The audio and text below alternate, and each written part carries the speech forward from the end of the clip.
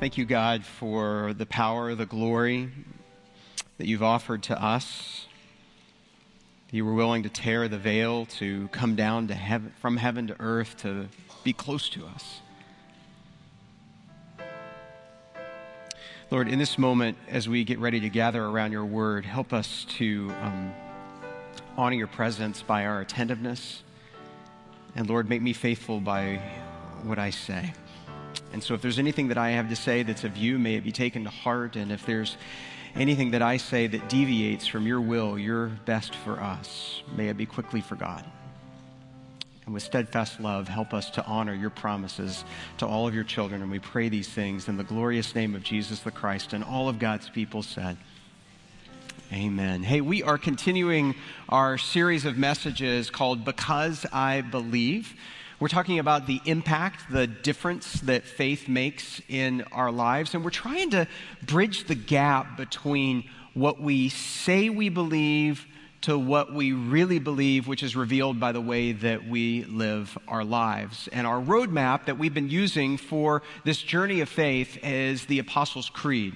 And so we've been talking about that ancient, sacred, beautiful proclamation of the faith, that we've been learning those words and discovering not only kind of what they mean historically, but maybe even more importantly, how are they relevant to each and every one of us today. And the creed is broken into three different parts. There's, I believe in God the Father Almighty. I believe in Jesus Christ, his only Son, our Lord. And we're in that third section, I believe in the Holy Spirit. And for me, there's a little bit of a danger when we get to this part of the creed, that it kind of feels like that this is kind of the catch-all grocery list portion of the creed, that these are all the things that we need to do in order kind of to be a good Christian. It's like, I believe in the Holy Spirit, check.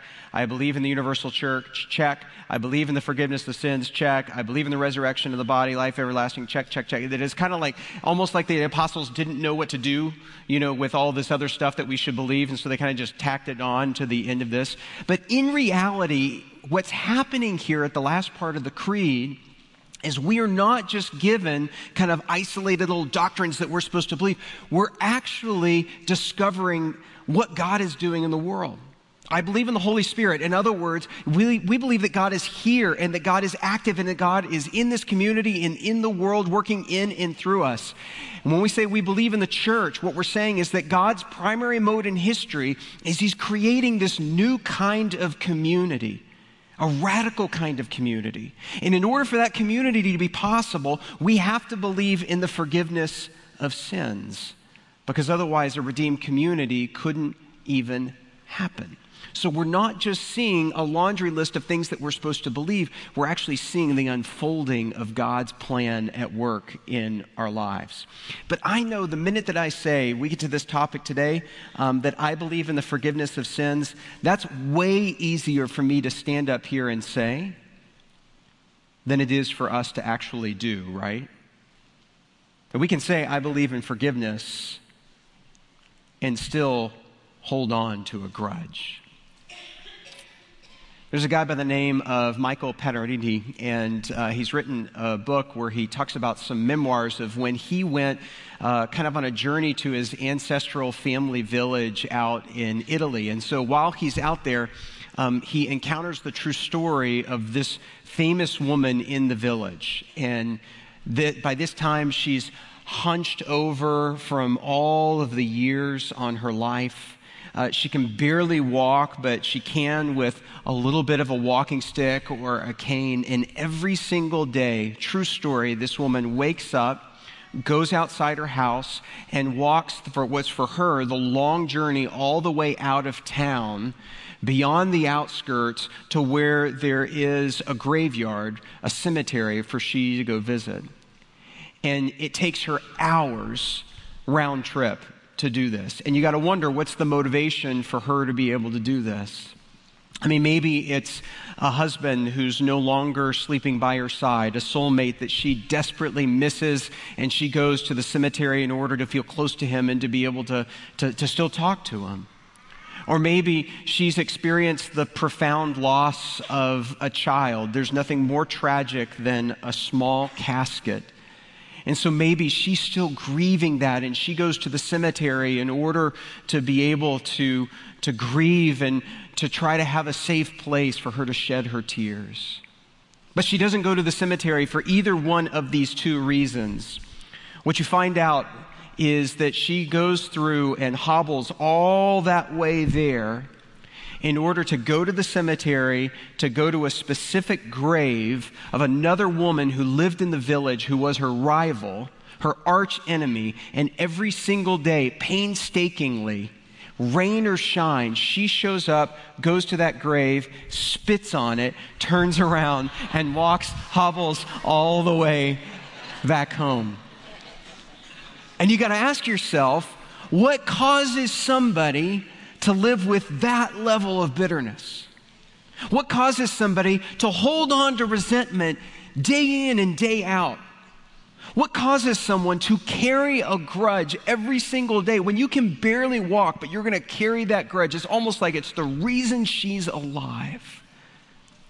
Well, today I want to share with you a story from the Gospels that actually tells us why we fail to forgive.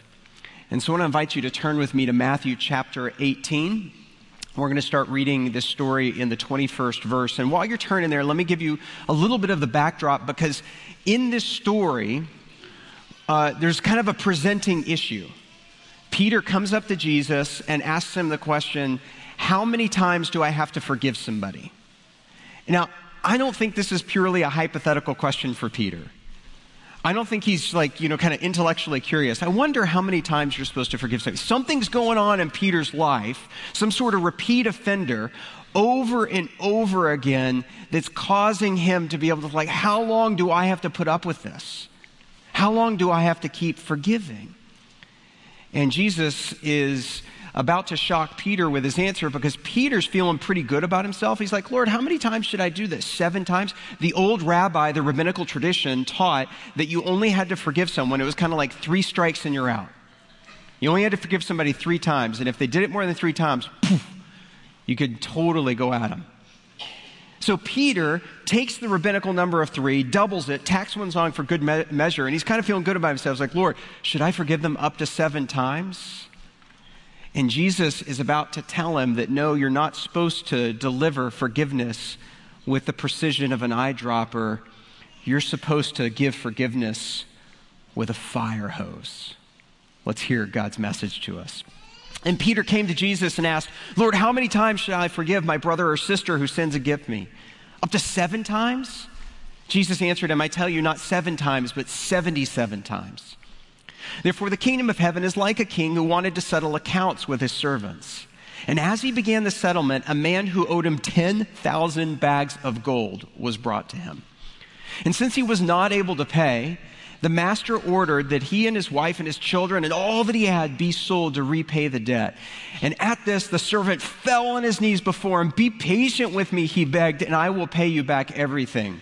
Insert parentheses, sarcastic, right, yeah, you will. And the servant's master took pity on him, canceled the debt, and let him go. But when the servant went out, he found one of his fellow servants who owed him 100 silver coins. He grabbed him and began to choke him. Pay back what you owe me, he demanded. His fellow servants fell to his knees and begged him, be patient with me and I will pay it back. Notice that these are the exact same words that he said to the king before.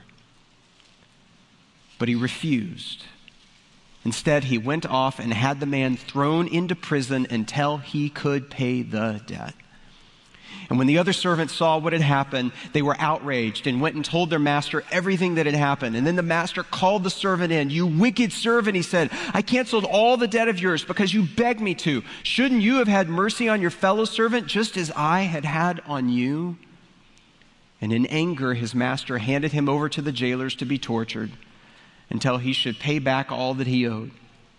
And this is how my heavenly Father will treat each of you unless you forgive your brother or sister from your heart. May God bless not only the hearing and the receiving, but also the doing, the putting into the practice of his holy word. Why do we fail to forgive? The first thing that we notice in this story is that we're incredibly forgetful of what the king has done for us.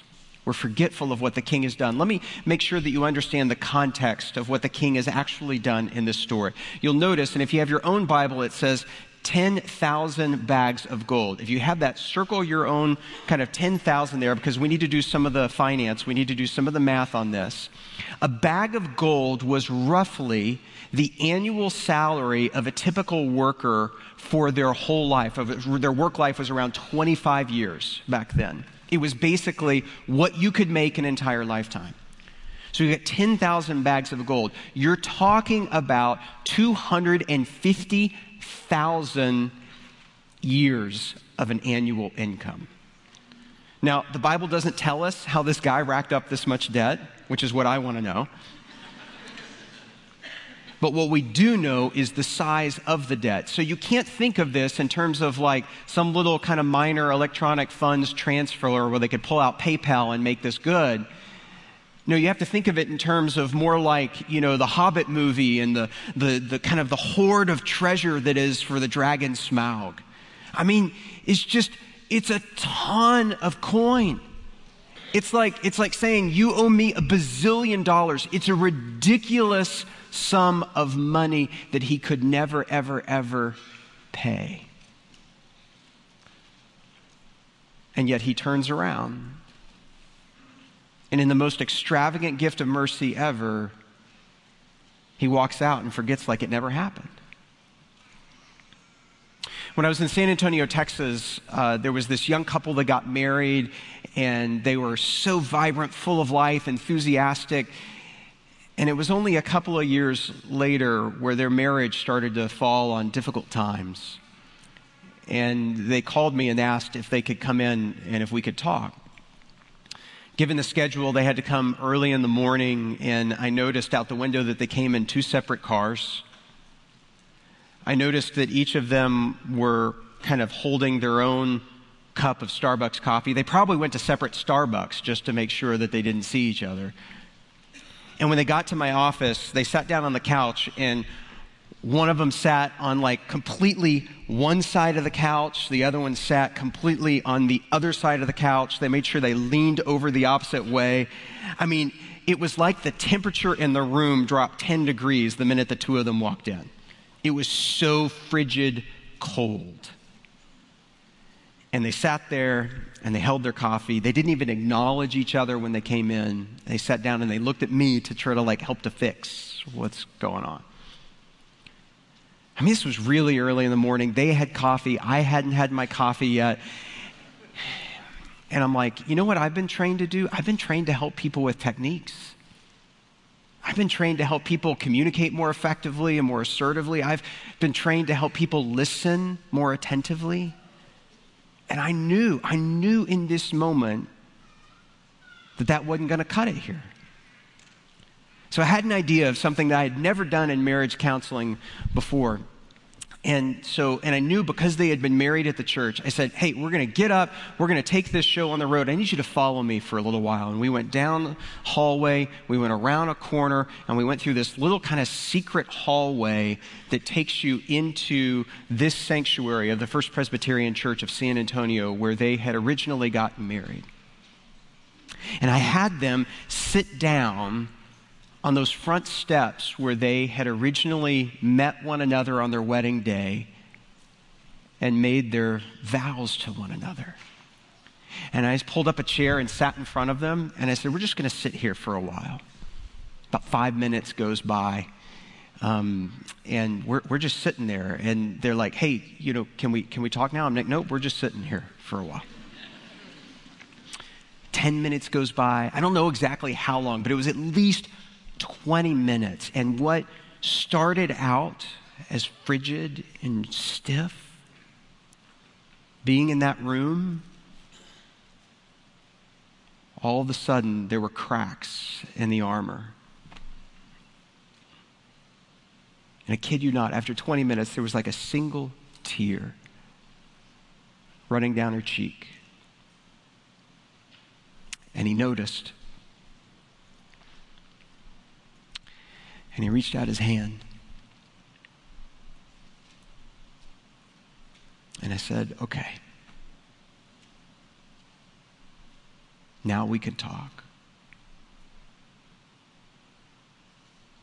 So easy to forget, isn't it? So easy to forget the love that brought a couple to that moment. And maybe you've been a Christian for a long time, and you've forgotten the extravagant nature of the King's love for you and what he's paid for you and for me. Extraordinary, obscene grace. And in a short period of time, we turn around and we just go live our lives the way that we're going to live them. The first reason, according to this story, that we fail to forgive is that we forget. We quickly forget what the King has done for us. The second reason we kind of fail to forgive is, according to this story, that we fixate on what we don't have. In the story, he's been forgiven 10,000 bags of gold, which is more than the gross national product of the Middle East at that time. And yet he runs into somebody who owes him like $100. And he grabs him by the scruff of the neck. He starts to choke him. And he's like, "Pay what you owe me." And he won't let it go. He's fixated on what should be owed to him, what he feels entitled to. Back in November of 2013, our family went with a group from our church down to Mexico in order to help to build houses for a community in Tecate. This was the first time that we had introduced like real poverty to our kids, not just kind of a rundown part of town, but like this kind of poverty with these shacks that could barely stand up, that if the wind was blowing really hard, these houses would fall over. And so we were building these kind of bona fide houses. Here was a place that no running water. Most places couldn't afford to have electricity. Most of the neighborhoods didn't have electricity in them. We partnered with a church, and we were there for a couple of days. I mean, you can tell that for the next generation, when all the families that we brought there, that they're there, and you're like, we're building an outhouse for this family because this is where they go to the bathroom. Like, we've got everybody's attention in this moment. After a couple of days in the hot sun and working, we get in the car, our hearts are filled with the prayers and the blessings. I mean, you have to work really hard to go to a place like that, given where we live and the way that we live, and not feel incredibly grateful for the unbelievable blessings that we have in life. So we're driving home, and our souls, we're tired, but our souls are filled. And we're home 10 minutes before there's this family altercation about who's going to have the pink toothbrush. And it's like, party's over. Now, I don't say this to throw my family under the bus. I say this because I know your family's not any different than mine is. And that it doesn't take a whole lot to get fixated on something that you feel like belongs to you, or you feel like you're owed, or that you ought to have. It wasn't that we had forgotten in that moment. We were still basking in the glow of what we were experienced. But we became so fixated on that pink toothbrush. I want you to know I wasn't arguing for the pink toothbrush. But we were so fixated on that the wheels came off. But that's the way that we are, right? That we can so focus on what we lack that we no longer see the other people around us as people, but as obstacles to getting what we want or need.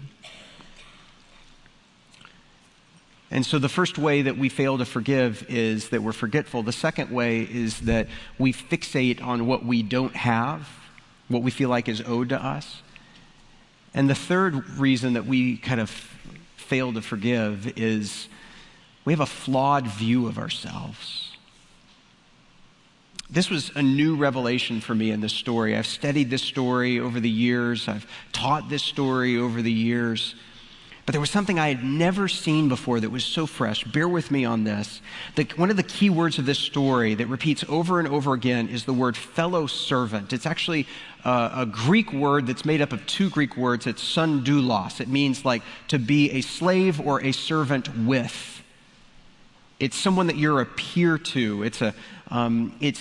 You're in this together, a fellow servant. And what's interesting to me is that the king in this story doesn't behave like a king. He empties himself to become like the fellow servant. And yet the fellow servant in this story, when he runs into the other servant, he doesn't treat him as a peer or as another servant. He tries to shove him a few more steps down the ladder, and he treats him not as a fellow servant, but as a prisoner. So don't miss the irony. The king is willing to go bankrupt to become a servant, and the servant is doing everything he can to pretend to be a king. Do you see it? And that's not just the root of unforgiveness, that's the root of all of our sinfulness. Is that we want to be in charge. We want to be our own gods. We want to be the king. I imagine in your own life that you can think of somebody right now like the guy in this story that you've put in a little emotional prison of your own design. Can you think of a coworker? Maybe someone who lives in your neighborhood, someone at your school, a sibling, a parent, a child, a friend. Do you keep somebody under lock and key right now in your own little spiritual, emotional prison where you're kind of pretending that you're the king, you're in charge, you're in there, and I get to keep you in there? As an act of worship, would you consider right now in your own heart just letting that person out of your jail? Realizing what the king has done for you, and how dare we hold someone in those prisons trying to be a king of them when in reality there's only one king and we're just a fellow servant? It's a true story that took place several years ago in Madrid, Spain. And there was a father and a son, and we don't know exactly what caused the estrangement. We don't know where the argument came from, but we know that the result of the argument, or whatever had happened, was that some words were exchanged, and the son looked at his father, and he said, "I'm out of here." And he looked and said over his shoulder, "And I'm never coming back." And he left. A couple of days went by, and the gravity of that situation sunk in for the father. And he was heartbroken, and he wished he could take back what he said. He wished he could fix the situation and repair the relationship. But the reality was that he had no way now of getting in touch with his son. But an idea came to him. And he went to the local newspaper. The Madrid newspaper at the time was called the Liberal. And he paid for an ad. And an ad in the newspaper that said, "Dear Paco," which was the son's name. "Dear Paco, I'm sorry. All is forgiven. Meet me at the Hotel Montana at noon on Tuesday. Welcome home. Love, Papa." Put in the ad, had to wait a couple of days, had no idea if his son would see the ad or if he would possibly respond. And when he came around the corner and he saw the little area in front of the Hotel Montana, he stopped in his tracks. Not because his son was there, but because there were over 800 sons named Paco. Paco's a pretty common name in Spain. 800 sons longing, waiting to be reconciled with their father. As harsh as the last part of this parable is, where Jesus picks up on a theme that the greatest indication of someone who can receive forgiveness is someone who shares forgiveness and gives it. Jesus moves from the language of God being king to God being the heavenly Father. And he longs to welcome you home. All is forgiven. Come back. And the question is, how will we respond? Or are we too forgetful and too fixated and too flawed in our understanding and seeing of people around us to be able to respond to that invitation? You know, it's easy to laugh at that story I told at the beginning of the old lady walking to the grave, spitting on the grave and walking back and going back to where she was. It's easy to laugh in a moment like that. And we kind of think secretly in our heads, like, who would do something like that? But you know the answer, right? In our own way. Maybe a little more subtle, a little more sophisticated. But we all do that. You know, the Bible tells us that when Jesus was carrying his cross through the streets of Jerusalem to die for the sins of the world, for yours and for mine, that we might be forgiven and freed, that as he carried the cross, that he wasn't just beaten, that he wasn't just tortured, that he wasn't just taunted. You know what else they did? They spat at him right in the face. And the Bible says that we were there, not physically there, but theologically there, spiritually there. That we all have the capacity to behave that way towards God and to our brothers and sisters around us. So don't think that you're any better than that old lady in that small Italian village. But also don't think that you're any less than a Spanish boy named Paco, whose eternal Father put out an ad of forgiveness and said, welcome home. Let's pray. Our gracious God, we apologize. We're incredibly hypocritical that we want to receive your extravagant mercy and grace, and yet how unwilling we are to give that and share that with others. And Father, I'm mindful that even as I talk about that out loud, that it just sounds so easy to say and it's so very hard to do. And so by your Spirit, will you empower us to be a forgiving people? Help us not to forget. Help us to focus on you instead of being fixated on what we don't have. And help us to stop trying to be the king when there's only one king of all.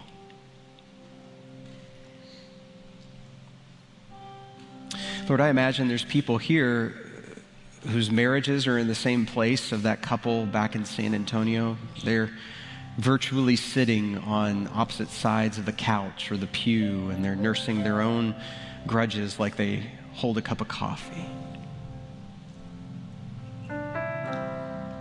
And in this holy place, this sanctuary, will you expose some of the cracks in the armor and start to repair the damage? I also imagine, God, that there's families in this room that are caught up in the cycle of consumerism and feels like it's never enough. That we're absolutely obsessed by what we don't have, even though we're surrounded by so much. Lord, teach us to be a forgiven and forgiving people, to be grateful, and to fall on our knees before you as the one true King.